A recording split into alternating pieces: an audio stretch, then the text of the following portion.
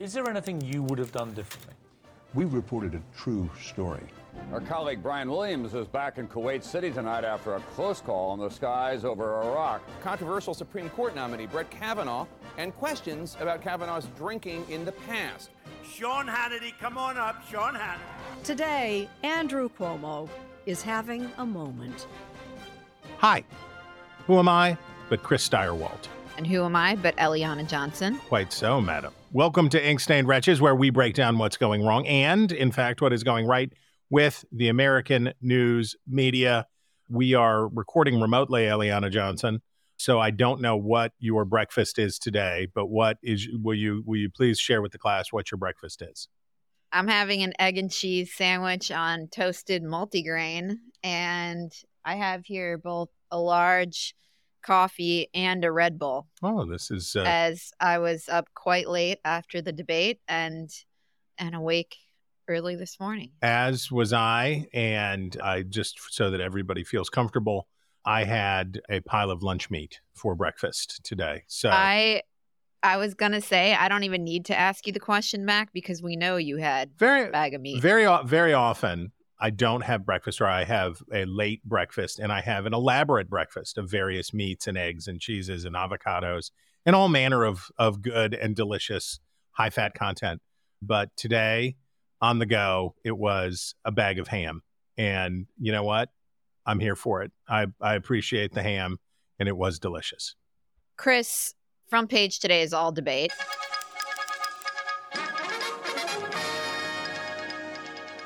All Republican debate that took place last night. We're recording Thursday morning. Debate took place last night at the Reagan Library in Simi Valley, California.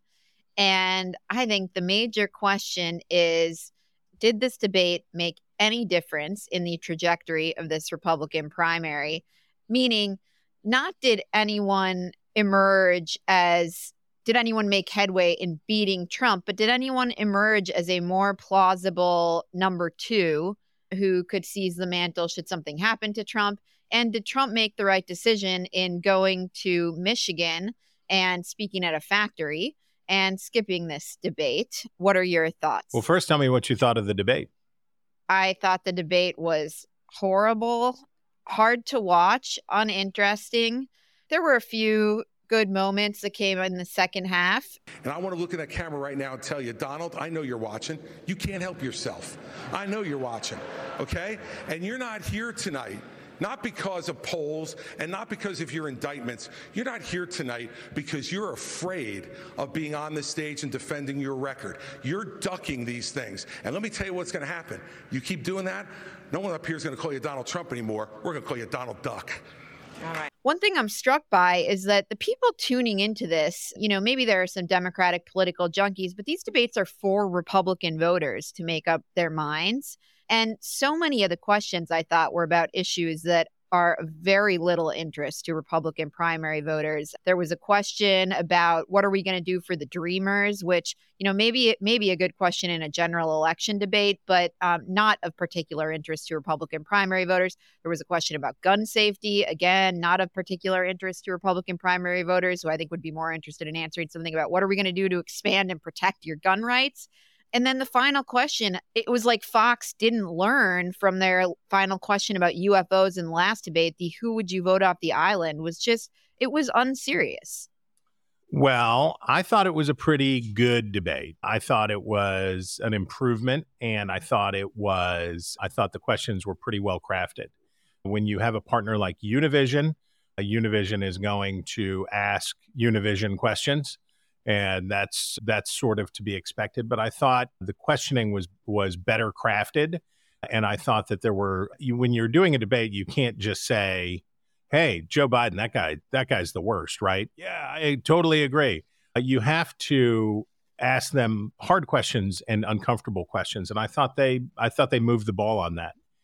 The real challenge, of course, here are people's expectations. And every 4 years, so I've been covering presidential elections since really 2004, 2008 in full swing. And what I have observed in each cycle is that people want to believe that it will be different this time, or that the rules that are around primary elections can be suspended, whether it's Jeb Bush and Right to Rise, or Ron DeSantis' super PAC, and we'll see. We'll talk here in a minute about whether Donald Trump really can do that this time. But the idea that you're not going to have these somewhat squalid debates, right? And the truth is, and I think Vivek Ramaswamy demonstrated that he understood the assignment. So in the first debate, he got in there. He was, in people's face. He was argumentative. This time it's Reagan's 11th commandment. We shall not, we're not going to criticize my fellow Republicans, and trying to play peacemaker of all things. So the truth is that you have all these folks on stage who are fighting over what is essentially 30% or so of the Republican vote right now. That's who's interested. And they're going to have to fight it out. Tim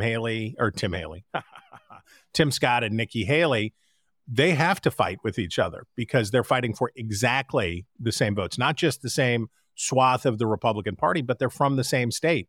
There is conflict there. There's conflict between these candidates, and the idea that folks had that they could either ignore the other people on stage and focus on Trump, or they could ignore Trump and ignore the other people on stage and focus on Biden. It is lamentable that this is the condition of the ways in which our once great parties choose their nominees. But this is the game that they have to play. A couple of thoughts on that. The first is that nobody decreed from on high that Univision must participate in these debates. Sure, there are reasons, you can have a debate about that, but nobody said Univision must participate. The RNC said. Right. But I would argue that's a mistake. So that's the first point. I think that was a bad decision. And the second is there was just no control over the candidates. There was way too much talking over each other. And I think that's, nobody's going to sit here and say the moderators have an easy job. Like, that's an incredibly difficult job. But again, I thought there was worse control over the candidates than there was in the first debate. I hear you, but the candidates also figure out, you saw Tim Scott. He got panned rightly for a lackluster performance in the first debate. So what do you got to do? You got to get in there. You have to get talk time. And the problem, you have not a crowded stage. 10 is a crowded stage. But you have a relatively crowded stage, and you have to get talk time. You have to be on camera. And again, I want to stipulate, this is not the most rational way for the parties to choose their nominees. Primary elections are not a rational way for the parties to choose their nominees. But in this game, that's what you're going to do. And one big improvement in terms of control, they cut the mics, which is really an asset. I can tell you from having been part of planning these, cutting the mics is crucial. And what happened the last time was, without the ability to shut off those microphones, you had lots of this time there was sounded like a subway station up there sometimes, as there was this cacophonous din across the stage. But at least there was some vehicle for control. So do you think Trump made the right decision skipping the debate? Well, he made a better decision than he did the previous time. So when he did the Tucker Carlson on Elon Musk's X the first time, he didn't really impinge on the main event because it was happening in an alternate space. By going to Detroit and doing something that sounded initially audacious, right? He's going to meet with the union. He's going to have union workers there. But he ended up doing something a little less than, right? He went to a non-union shop, and the UAW refused to meet with Trump, which I think was probably a mistake on the part of the United Auto Workers. But he was doing something not only a little audacious and newsworthy. Republican frontrunner goes to express sympathy for striking auto workers, but he also did it on TV, and everybody could cover it. And he got the kind of roadblock coverage that he used to get on the regular. So this was a chance for him to give his stump speech. And I will also say he was fairly disciplined for a guy who is, I'm sure, bouncing off the walls from a judge's ruling in New York, stripping him of control of business assets. And with all of this stuff going on, He was mostly restrained in talking about the 2020 election. He was mostly on topic. So, if you're going to skip the debate, this was definitely a better way to skip the debate. I agree with that. And I didn't think the tactic employed by Ron DeSantis and Chris Christie of slamming Trump for skipping the debate really worked for them. Christie's line of calling Trump Donald Duck was memorable, but not in a good way. It seemed rehearsed and it fell flat. And DeSantis, I remember that he criticized him, but he didn't really have a memorable line from the debate.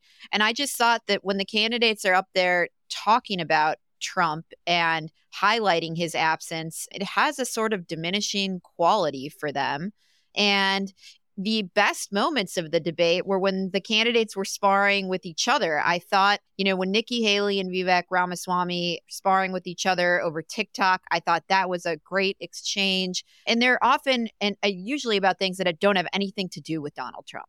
So I didn't think the tactic of slamming Trump for skipping the thing really worked. Yeah, I generally agree. I think you have to pressure him. You have to say something. I don't know that it ultimately is successful, but I think pointing out that he's not there is important. We don't know what the ratings were for this debate. I expect that they'll be less than the first one because it's Fox Business, not Fox News. So there's probably some ding there, but be interested to see what the numbers were. And as for Haley, she had success in the first debate by being pugnacious, by being in people's face and doing it. I think it was a little too much this time. I thought she was leaning into that too much. First time it was like, oh, look at this spunky lady who is here to mix things up. This time it felt more like it felt more canned. Now, the Trump campaign, Chris LaCivita, his top strategist, is calling on the RNC to cancel the remaining debates. And I wonder whether you think the RNC will do that. I don't think the RNC can be seen to be taking orders from the Trump campaign. And I think there will be more debates. What I do think is that the threshold for qualification is going to ratchet up quite significantly. And there will be far fewer candidates on the stage at debates number 3 and 4. I just think the RNC cannot, if Trump says cancel the debates, the RNC cancels the debates, that's not going to happen. Trump also said he won't be attending the third debate in Miami, of course. But no, I don't think they're going to cancel the debates. I think they're going to happen. But I do think we're going to see far fewer candidates from this debate on out. And I will say, I think your view on Nikki Haley seems to be the consensus view. I actually thought she was good. I thought she seemed the most polished and professional on the stage. And I just didn't have that impression of her. And so I think I'm the outlier on that. Well, insofar as she is right now in a 2-person race with Tim Scott, I think Scott did better than he did the first time, but I think she still got probably the better of him because that's the race looking for who are the traditional conservatives going to support. Where is the Reaganite wing of the Republican Party going to land? I don't think Scott had a breakout moment to pull ahead of her. And so to that extent, it probably, it wasn't maybe as good as the first time, but it was probably still enough to keep her position in the lead in that little dyad. Should we move to Joe Biden? Joe Biden. Crooked Joe. Polling. Well, what about Commander? I was going to reverse the order here and do the polling. You got to lead with Commander. This is the scandal of our time. Commander first. Commander biting another Secret Service officer. He's going to lead being the best known White House dog. I mean, has to be. NPR reports the German Shepherd is known to have bitten several agents a total of 10 times between October 2022 and January 2023. That's a pretty short time span. I enjoyed NPR's coverage particularly because of the playful usage of the word nipped. He nipped. He's the nipper. He just nipped a little bit. Then you see a picture of this German Shepherd police dog, and you say, I don't think I would care to be nipped by Commander. This is not like when, do you remember, I forget whether it was the Bush's Scotty dog either Barney or Ms. Beasley, who snapped at the fingers of, I think, a Reuters reporter long ago, many, many moons ago. But the Biden's inability to find a suitable dog for the White House is, to me, very emblematic of the struggles of this administration. What about the poll, Chris? The Washington Post ABC News poll had Biden trailing by 10 points. And they say they had to caveat it, saying the poll is an outlier. Well, they say the difference between this poll and others, as well as the unusual makeup of Trump's and Biden's coalitions in this survey, suggest it is probably an outlier. And I want to just say, as a person who's been around this kind of stuff for a long time, then why are you publishing it? Why are you publishing a poll that you are going to disclaim in your own newspaper? That's probably bunk.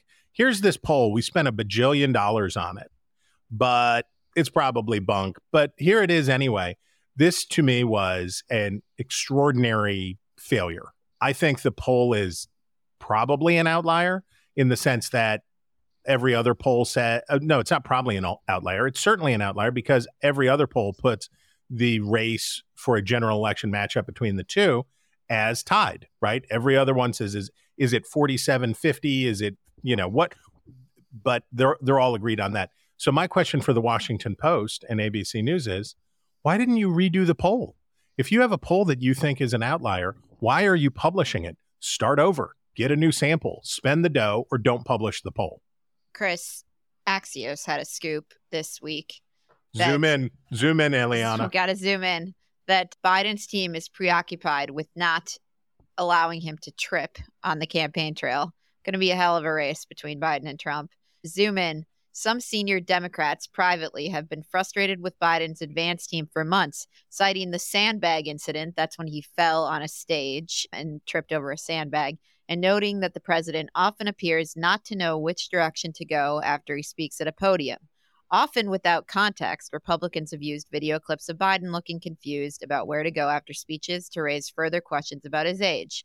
Biden's team is betting that any mockery he receives over using the shorter Air Force One steps and wearing tennis shoes will be worth it to avoid another public stumble. Well, you can be sure of that. Republicans have used those clips. Can you imagine Republicans have used those clips? Because otherwise, if they had the proper context, Americans would not be concerned about the obvious shuffling gait and evident confusion of their commander in chief. If only Republicans weren't pouncing so hard on this. My big takeaway from sitting and watching Trump's speech in Detroit, which was, I will say this, Trump is boring now in the sense that it's, we know all the gags, we know all the stuff, but he is in 2016 form, right? He is ready. He is energetic. He is all of that stuff. And then when you looked at Biden in Detroit the day before, he looks terrible, right? He looks small and stooped and shuffling, and walking around with that bullhorn was, the problem for Democrats, the problem for political strategists in general, they're obsessed with optics. They want to believe that the things that they do can improve the optics. But in truth, voters look at Joe Biden and correctly say that one of the most significant polls in recent memory was the one that said that more Americans thought, I think it may have been Quinnipiac, but said that Americans had substantially more confidence in Donald Trump to handle a crisis than Joe Biden. And there's, not to repeat the chorus that rings out every day in the Washington press, but I don't see how Joe Biden a year from now is the Democratic nominee. I know that statistically, I know that precedent, I know all of those things say that he will be. But when you look at him and you look at stories like this and the anxiety inside the Democratic Party, I know it's likely to happen. I just don't see how. I agree with you. There's a incredibly Washington instinct to think every problem is a communications problem or an optics problem. And with Biden's age and physical and mental condition, you have a problem. Yeah, that's that right. Cannot be solved other than by putting him away And they do a fair amount of that. We already know, he only does events between 10 and 4. And he won in 2020 by essentially hiding in his basement and not really campaigning. They should go back to that. But it's a problem that can't be solved by having him climb up and down fewer stairs. They need a Brezhnev solution, right? He just needs to have a cold. They say he's not coming out right now. He'll be back soon, we promise. And then you can catch a fleeting glimpse of him.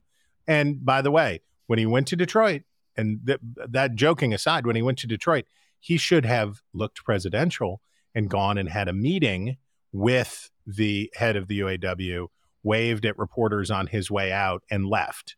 He should have also gone and met with the management side to cover all bases. But having him out there looking sad with a little clutch of picketers, that was a mistake. Chris, we have a National Review piece here. The great Noah Rothman. Headline, Americans don't believe Biden's economy is good because that's a lie.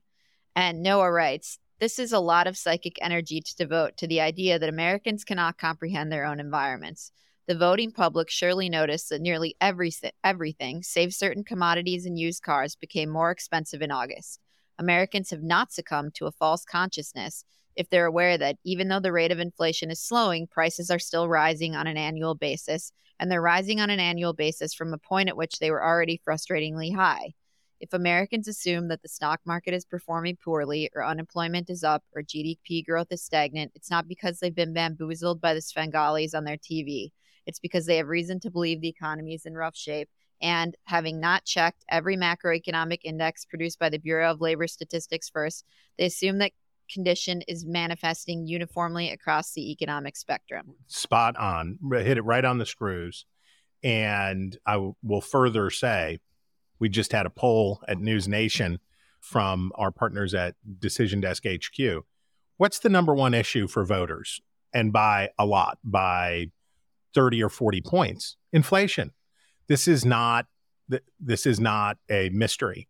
I would point anybody who wants to the episode of The Remnant I recorded with the great historian, writer, journalist, human being, Amity Shlaes, in her book about Lyndon Johnson's Great Society. What wrecked politics in the late 60s and 1970s? What was it? What crushed everything and all of the grandiose post-war dreams in both parties? Vietnam was part of it, but it was inflation. And with gas prices going back up and prices for food high, middle-class, persuadable voters are feeling the pinch more than other people. And there's no sophistry in, speaking of very inside Washington things, there's no economist sophistry that will change that reality until prices come down. Or, by the way, this is another good example of where the White House and Biden's advisors say, this is a communications problem. We have to go sell Bidenomics. And this is a problem. There were a couple of interesting pieces about this week. The first, I think, was in Bloomberg, noting that all but the top 20% of income earners have exhausted their pre-pandemic savings. And another noting that because of the interest rates, people who are out trying to buy homes and cars are just getting far, far less for their money. And those are things that people can see with their own eyes. You can't message around it. The sugar high of, because remember, we didn't just have the pandemic spending. We have been juicing the economy since the panic of 2008. We have been pumping and quantitatively easing and deficit spending. We were deficit spending when we had 4% annualized GDP growth. With a booming economy, we were still running huge deficits because neither party wanted to live with the short-term consequences of tightening things up. So now we're in the long rain shadow that is coming after that as a result of the inflation that all of that caused. And there's not a quick fix, and people will not be convinced. If as gas goes back, I don't know what gas costs in actual America, but in the Washington, D.C. Metroplex, as gas pushes back up towards $4 a gallon, you can do, I've done it, maybe I'll ask Nate Moore to do it again, but you can plot the president's job approval rating and the price of a gallon of unleaded gas, and the correlation is strong. Chris, we have Mark Thompson taking over CNN and Meet the Press drama. Okay, so did you watch the Trump interview on Meet the Press with Kristen Welker? Oh, I saw the Trump interview. What describe for our fellow wretches what happened? It was a typical Trump interview where Kristen Welker, the new moderator of Meet the Press, and we should play a couple of clips from that, was interviewed Trump, and he spewed his usual, barrage of untruths, and she didn't spend the entire time interrupting, fact-checking. She tried to do it, but it was just a typical Trump interview. We talked, I think, last week about how few tough interviews Trump does, and how a handful of people, Megyn Kelly, Bret Baier, Jonathan Swan, a handful of people have been able to do a tough interview.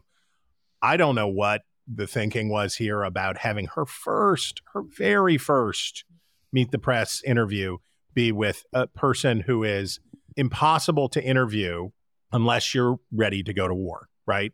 So Chris Wallace, right? You can interview Trump, but you have to be ready for war. It has to be adversarial. And Kristen Welker is immediately criticized on the left because people thought, well, we've finally gotten rid of that quisling Chuck Todd. We finally forced NBC to unhorse Chuck Todd, and now we will finally have a progressive champion on Meet the Press. So unfair, high expectations for her, and an unfair situation that they put her into. Let her work it out for a few weeks and then try it, for goodness sakes. I would qualify that by saying if you're in the mainstream, they want some adversarial smackdown. If you're on the right, like Megyn Kelly, her interview with Trump was not heated and adversarial. She was able to challenge him in ways where it didn't get hot, but he didn't look good. When I say adversarial, I mean you're not on the same side. You are adversely arranged around what you want to have happen here. And that should be true in every interview, which is to say the politician wants your platform to get exposure and get attention, maybe even get negative, maybe that you get negative partisanship points because you're fighting with them or whatever. The adversity is supposed to stem from the fact that the journalist wants to get to the facts and hold people accountable. I think Megyn Kelly did that very well, but that's not the same as being confrontational or unpleasant, or because that actually ends up not being as hard of an interview, because then it's fake tough, right? Oh, I asked you these questions in a snarling, sneering way, and then you can dismiss them, and then you can blow me off. What Megyn did, what Jonathan Swan did, what the people who have successfully interviewed Trump have done is to be adversarial without being hostile. We should have put this up in our little segment about Trump speaking in Michigan. AOC pressed on Face the Nation about why she drives a Tesla. I put this here just because the point of the piece from Puck is, and I think quite right, who cares about the Sunday shows? They're just shows. There's no special cachet to being Meet the Press or whatever. But I wanted to give a nod to Face the Nation for asking a delightfully adversarial question to Alexandria Ocasio-Cortez. Yes, so they asked her why she drives a Tesla, which, of course, Elon Musk's company, not unionized. And this has been, we've had a lot of fun with this at the Free Beacon, because not only does AOC drive a Tesla, it's often been spotted parked illegally at various outposts in Washington, D.C. And let's play the clip. You were quoted back in July saying you look forward to buying a union-made electric vehicle, but you currently have a non-union made Tesla. UAW already makes some electric vehicles. So Yes. why wasn't that? Is it a problem with the quality? Is it a problem with the style? Is the market just not there? No, our car was purchased during the pandemic when before a vaccine had come out. So travel between New York and Washington, the safest way that we had determined was an EV, but that was prior to some of the new models coming out on the market that had the range available. But we're actually looking into trading in our car now. So we're looking into it, and hopefully we will soon. So as you can hear, gentle listeners, it was the pandemic's fault. She didn't want to have to buy a non-union made car from a company owned by Elon Musk, but she had to do it for Gaia, for the pandemic. It's not her fault. Chris, that brings us to our mini foreign section where we have 60 minutes discovering that the U.S. is financing more than just weapons in Ukraine. The government is also supplying seeds and fertilizer for farmers, paying the salaries of 57,000 first responders, and subsidizing small businesses. The standard for 60 Minutes discovering things must have gotten a lot lower, because if their discovery was that they read the press releases from the federal government to discover this, then Mike Wallace's legacy is not in good standing. And then this is a piece I have not had a chance to read, but you sent this yesterday in the Atlantic. The next supercontinent could be a terrible, terrible place. This is included in our standing trope around everything is awful. And it just cracked me up because in the Atlantic, the next supercontinent could be a terrible, terrible place. A new study predicts that one giant hot, dry landmass is looming in Earth's future. And I kept hoping that this was a joke. I kept wanting it to be tongue-in-cheek as I read this piece from Nancy Walecki, but it did not. Be afraid. You think global warming's bad. Continental drift in 250 million years, they tell us, will produce this terrible, terrible future. And what should be an article that just says, oh, a bunch of nerds who aren't sure think maybe this is what the supercontinent of a quarter billion years from now may look like. Instead, it was everything is awful. And just the obsession with the love of everything being awful cracks me up. Finally, Chris, we've reached our style section. And this really is one I've been waiting to talk about all week. David Brooks of New York Times fame sent a tweet last week from the Newark airport. And it was a photograph of a partially eaten cheeseburger and French fries that had a glass of whiskey or some kind of dark liquor in the background and said, "This meal just cost me $78 at Newark Airport. This is why Americans think the economy is terrible." Now, the press coverage says, New York Times columnist David Brooks set off one of the all-time worst social media ratios in history when he posted his tweet last night complaining about how much his meal cost. Because, of course, 80% of his $78 tab was booze. Yeah. And $18 was his cheeseburger and fries. And I will say, the restaurant in the airport was amazing. They made lemons. They made lemonade out of these lemons, and they had a great time with this. They named David Brooks special burger combo with scotch for $17.78. They threw in the free scotch, but this was amazing. I mean, he must have been very drunk when he tweeted this. I don't know, but I will just say two things: never tweet. Don't do it. And if you are a media personality, don't complain about your travel circumstances. Actually, if you're anyone, don't complain about your travel circumstances on social media. Come on Ink Stained Wretches to talk about people who talk on airplanes or men who wear flip-flops. Yes. But don't go and say, this cost so much, or I had to wait so long, or my flight was delayed, or any of that stuff. Nobody wants to hear it. And just hit delete. Just hit delete, America. Next up. Oh, well, this could have been my obsession. So as a proof of concept, Taylor So did you know who Travis Kelce was before this week? No, of course not. Okay. So Travis Kelce, of course, the great tight end for the Kansas City Chiefs, famous because he and his brother, who is the center for the Philadelphia Eagles, played in the Super Bowl against each other. Their mom is a media figure, all of her own in the sports world. So Travis Kelce, who has hosted Saturday Night Live, who is a person of some considerable note, is apparently dating Taylor Swift. And the hunger to get in on what turned out to be this massive media sensation story, right? Because two streams aligned, sports addicted and celebrity addicted, husbands and wives, boyfriends and girlfriends, brothers and sisters, finally had a story that they could both talk about because Taylor Swift went to a football game. And I include here raw story, which says Taylor Swift squeezed Travis Kelce helped fund Mitch McConnell and Lindsey Graham campaigns. Well, do you know what Travis Kelce actually did?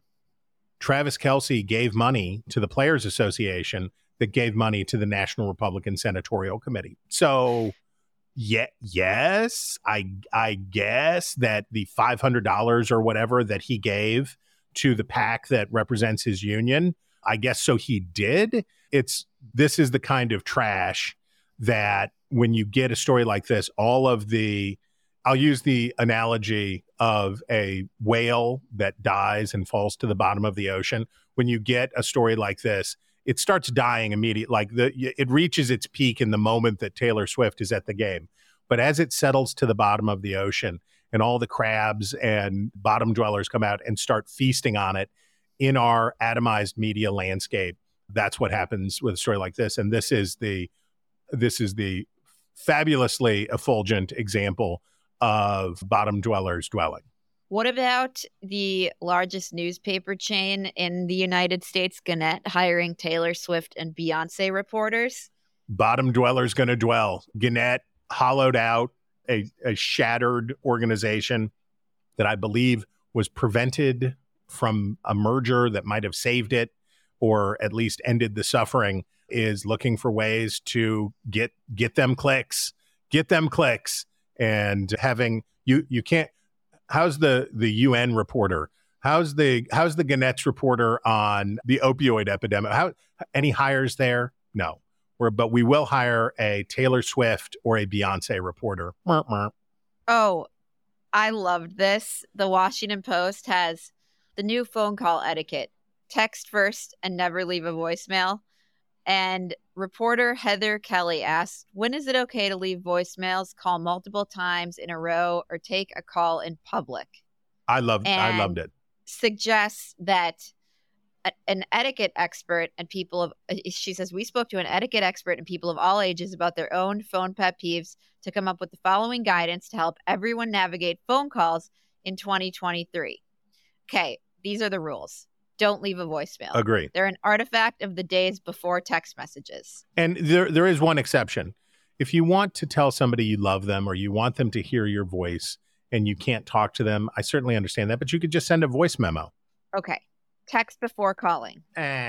Calling someone without warning could feel stressful to the recipient. I'm with you, Chris. No need to text before calling. It depends. It's courteous if you know somebody's probably busy to text and say, hey, let me know when you have 5 minutes. I want to give you a call. But no, it is not because the stress that the recipient may feel. It's just, it would be courteous to arrange a time to have a phone call. What about you don't need to answer the phone? Well, obviously. Well, there are some people for whom I always answer the phone. If it's Jessica or it's the boys or if it's you, certainly. If it was Nate Moore, obviously. No, for people who you got to have your priority list, right? And you can't just blow off calls from the people who are important to you. But if you're busy, I mean, obviously you can't take the call. If you're doing something, you can't take the call, but you need to call them back forthwith. Couple more. Emotions are for voice, facts are for text. Word. Many things don't need to be a phone call at all. When you're trying to decide on the best method of communication, consider what it is you want to say. I totally agree. Some things don't need to be a phone call. Use video voicemails judiciously. I don't even know what that is. Well, unless it's an emergency, please hold. Yes. If you call somebody Okay. and they don't answer, you can then send them a text and tell them the nature of the call. There's another great text. You call somebody, they don't answer. It's great to then send them a text and say, hey, wanted to talk to you about the future of orcas in the Pacific Northwest. Call me at your convenience. That's good. What about don't use speakerphone in public? Oh, come on. When will it end? When will our long national good. When will our long national nightmare end of people, and of course you know me. I don't want to hear your phone call, obviously, but I also don't want to hear you watch your video. And the number of people who at restaurants, in public spaces, feel like it's okay just to blast, and the speakers on phones are pretty good now. Stop it. Get earbuds or just put it up to your ear. Stop doing this. Chris, last week we talked about Dave Portnoy Oh, yeah. of Barstool Sports trying to upend the Washington Post piece about his Pizza Fest, which did appear to be a hit piece in the works. And that piece came out on earlier this week. Headline, Pizzerias Navigate Buzz Backlash Around Dave Portnoy's Pizza Festival. And I thought the piece was a total dud. And my impression was that it was sort of defanged by Portnoy's intervention. What was your thought? You're 100% right. The Portnoy's defanging was pretty thorough here because the reporter was writing it. This is Emily Heil. The reporter was writing it under the knowledge that it would be viewed as a hit piece. And it ended up being sort of a muted version of it. But I guess I would say this. It's kind of interesting to think about what happens because, for example, Portnoy recently gave the lowest rating ever he had ever given, I guess, to a pizza place. Colin and Nate can fill in the details for us later, but I guess it was his lowest ever rating, and the place had a sensational run of business, right? Because it was in the stonks era of online bros. It became a badge of honor that this was the worst one. And so this pizzeria got a lot of business. Talking about this in a phenomenon way is kind of interesting. Talking about whether or not these pizzerias feel unsafe because of the cringy bros who populate a lot of the Barstool universe seems, as you say, a dud. Chris, that brings us to our obsessions of the week, where we break down the stories we can't get out of our heads. And Chris, mine was about a moment in the debate, and I want to play that moment right now. 10 cents on the gallon in South Carolina. As the UN ambassador, you literally put $50,000 on curtains in a $15 million subsidized location. Next. You got bad information. First of all, I fought the gas tax in South Carolina multiple times against the establishment. Just go to YouTube. Against the establishment. Just go to YouTube you want to know what that yourself. 10 cent was? When they wouldn't pass the gas tax, the establishment and the companies wanted me to do it so much that I said the only way I will pass it if you will give us three. All you have to do is go watch Nikki Haley on YouTube. This was my obsession because I, of course, have not forgotten the September 13th, 2018 New York Times piece on those curtains. And I thought Tim Scott has got to know that that was a BS piece. And I was surprised, actually, that he would level that it's a fake story against Nikki Haley and that she would not seize the moment more. So in this piece, the New York Times, the headline was, it initially was Nikki Haley spends $52,701 on curtains for residents of UN envoy. And it was quickly updated with the following editor's note that said, an earlier version of this article and headline created an unfair impression about who was responsible for the purchase in question. While Nikki R. Haley is the current ambassador to the United Nations, the decision on leasing the ambassador's residence and purchasing the curtains was made during the Obama administration, according to current and former officials. The article should not have focused on Ms. Haley, nor should a picture of her have been used. The article and headline have now been edited to reflect those concerns, and the picture has been removed. So I was surprised that Tim Scott would attack Nikki Haley over this, and I was surprised Nikki Haley would not say that to Tim Scott.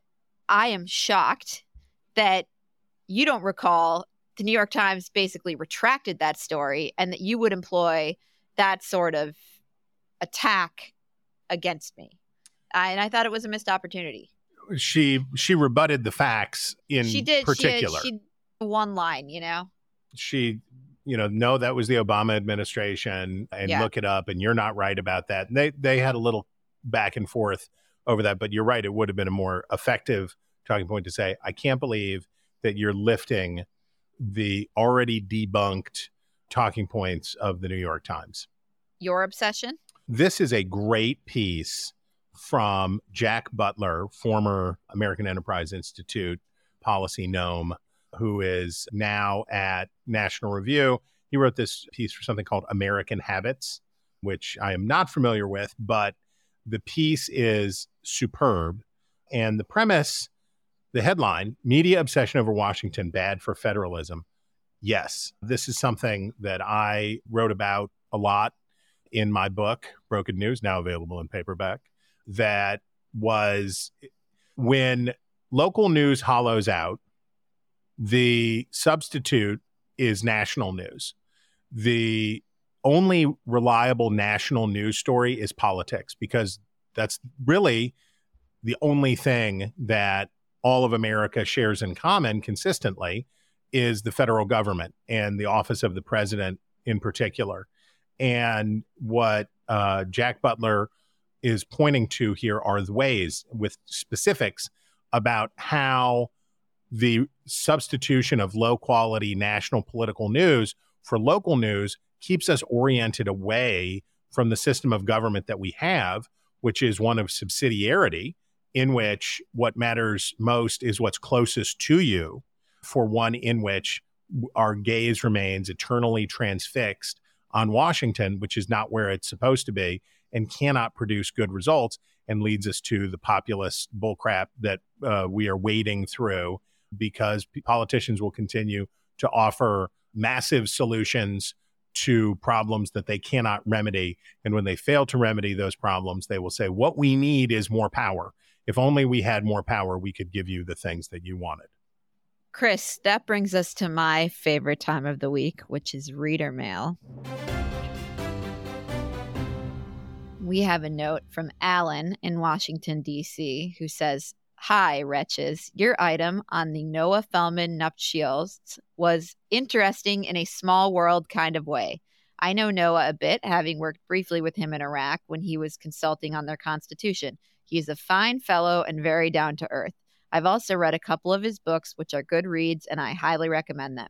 The other interesting item is that, like Noah, I too have attended a cockfight in Bali. It's my only cockfight to date, but I guess I can check attend Balinese cockfight off my bucket list. Anyway, keep up the good work." Okay, good to know.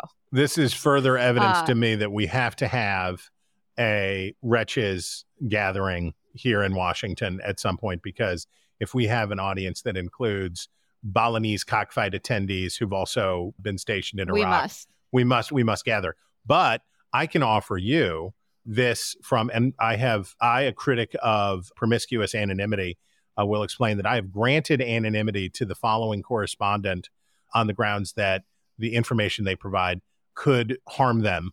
But here is from the wretches correspondent in Cambridge.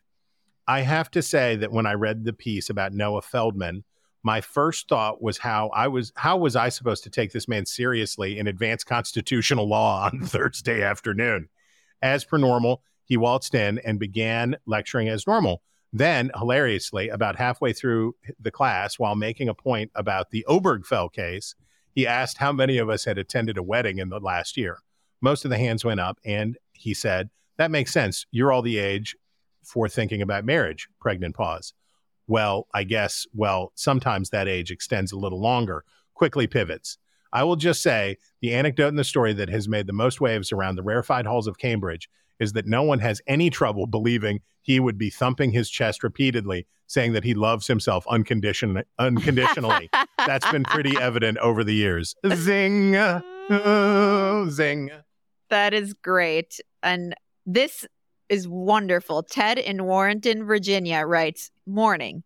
In the recent episode, you all discussed aspartame. In the confluence of politics and media, a funny story that my hero in life, my grandfather, was a media political hand and the original defender of aspartame. Huh. In fact, after a career in the military and eventually in the Ford administration, he left D.C. with none other than Don Rumsfeld. They worked at the company that accidentally discovered the product, G.D. Searle. My Uncle Tom, 18 years my dad's junior and still at home, in fact, helped name the product Equal, which was called Equa in its testing phase, but Uncle Tom simply asked, why not just call it Equal then if it is equal to sugar? Aww. If you have 5 minutes, as an old ink-stained wretch, albeit one who warns against nostalgia, see below here for a great story in the Chicago Tribune. Perhaps Eliana will enjoy too, but I don't have her email to annoy her. Have a great day." And the story is about, I believe, Ted's uncle and his role on what would have been a Rumsfeld presidential campaign.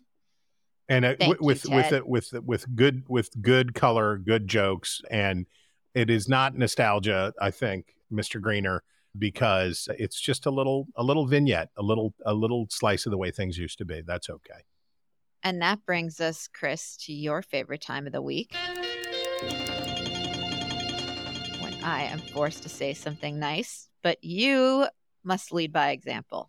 From Mediaite, Michael Wolff reveals Tucker Carlson was the source of DeSantis dog kick story he publicly denied.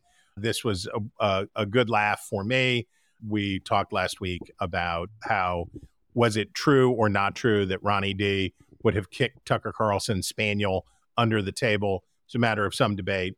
And then, of course, we are told that it was Carlson himself who provided that anecdote, which is very much in keeping with what we know about how that world works. Okay, let me add to this. And we're still left with, is it true or is it not true? Both. Is it true or is it not true? Just because Carlson said it doesn't mean it's true. And then, do we even believe that because Michael Wolff said Carlson said it, that he actually said it? Because my immediate thought when reading this was, where's the tape? Like, Where's you're the writing tape? a book, you go do interviews for people. Like, if I were Michael Wolff and Tucker really said this to me, I would have just released the tape. I think the larger takeaway for me is, who cares what spinners who are spinning stuff believe me here, but don't believe me there, whether it's Carlson or Wolff or whomever. It's like, okay, whatever.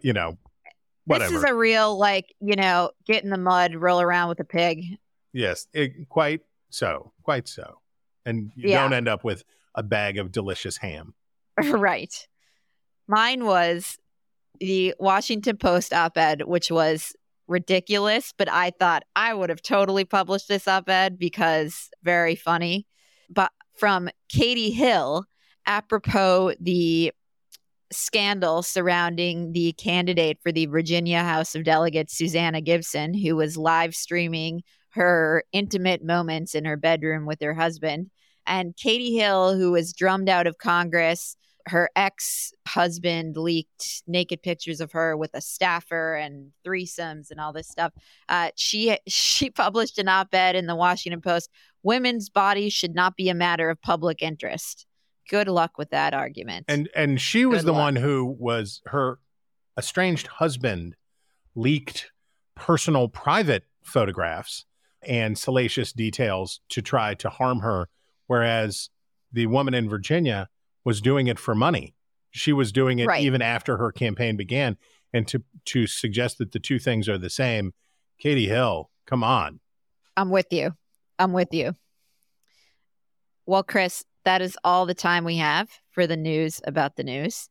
If you have a story you want us to talk about, email us at wretches@nebulouspodcasts.com and sign up for our newsletter at nebulouspodcasts.com. This has been Ink-Stained Wretches for Nebulous Media, produced by Colin Chicola. Find us on iTunes or wherever you get your podcasts. Just search for Wretches.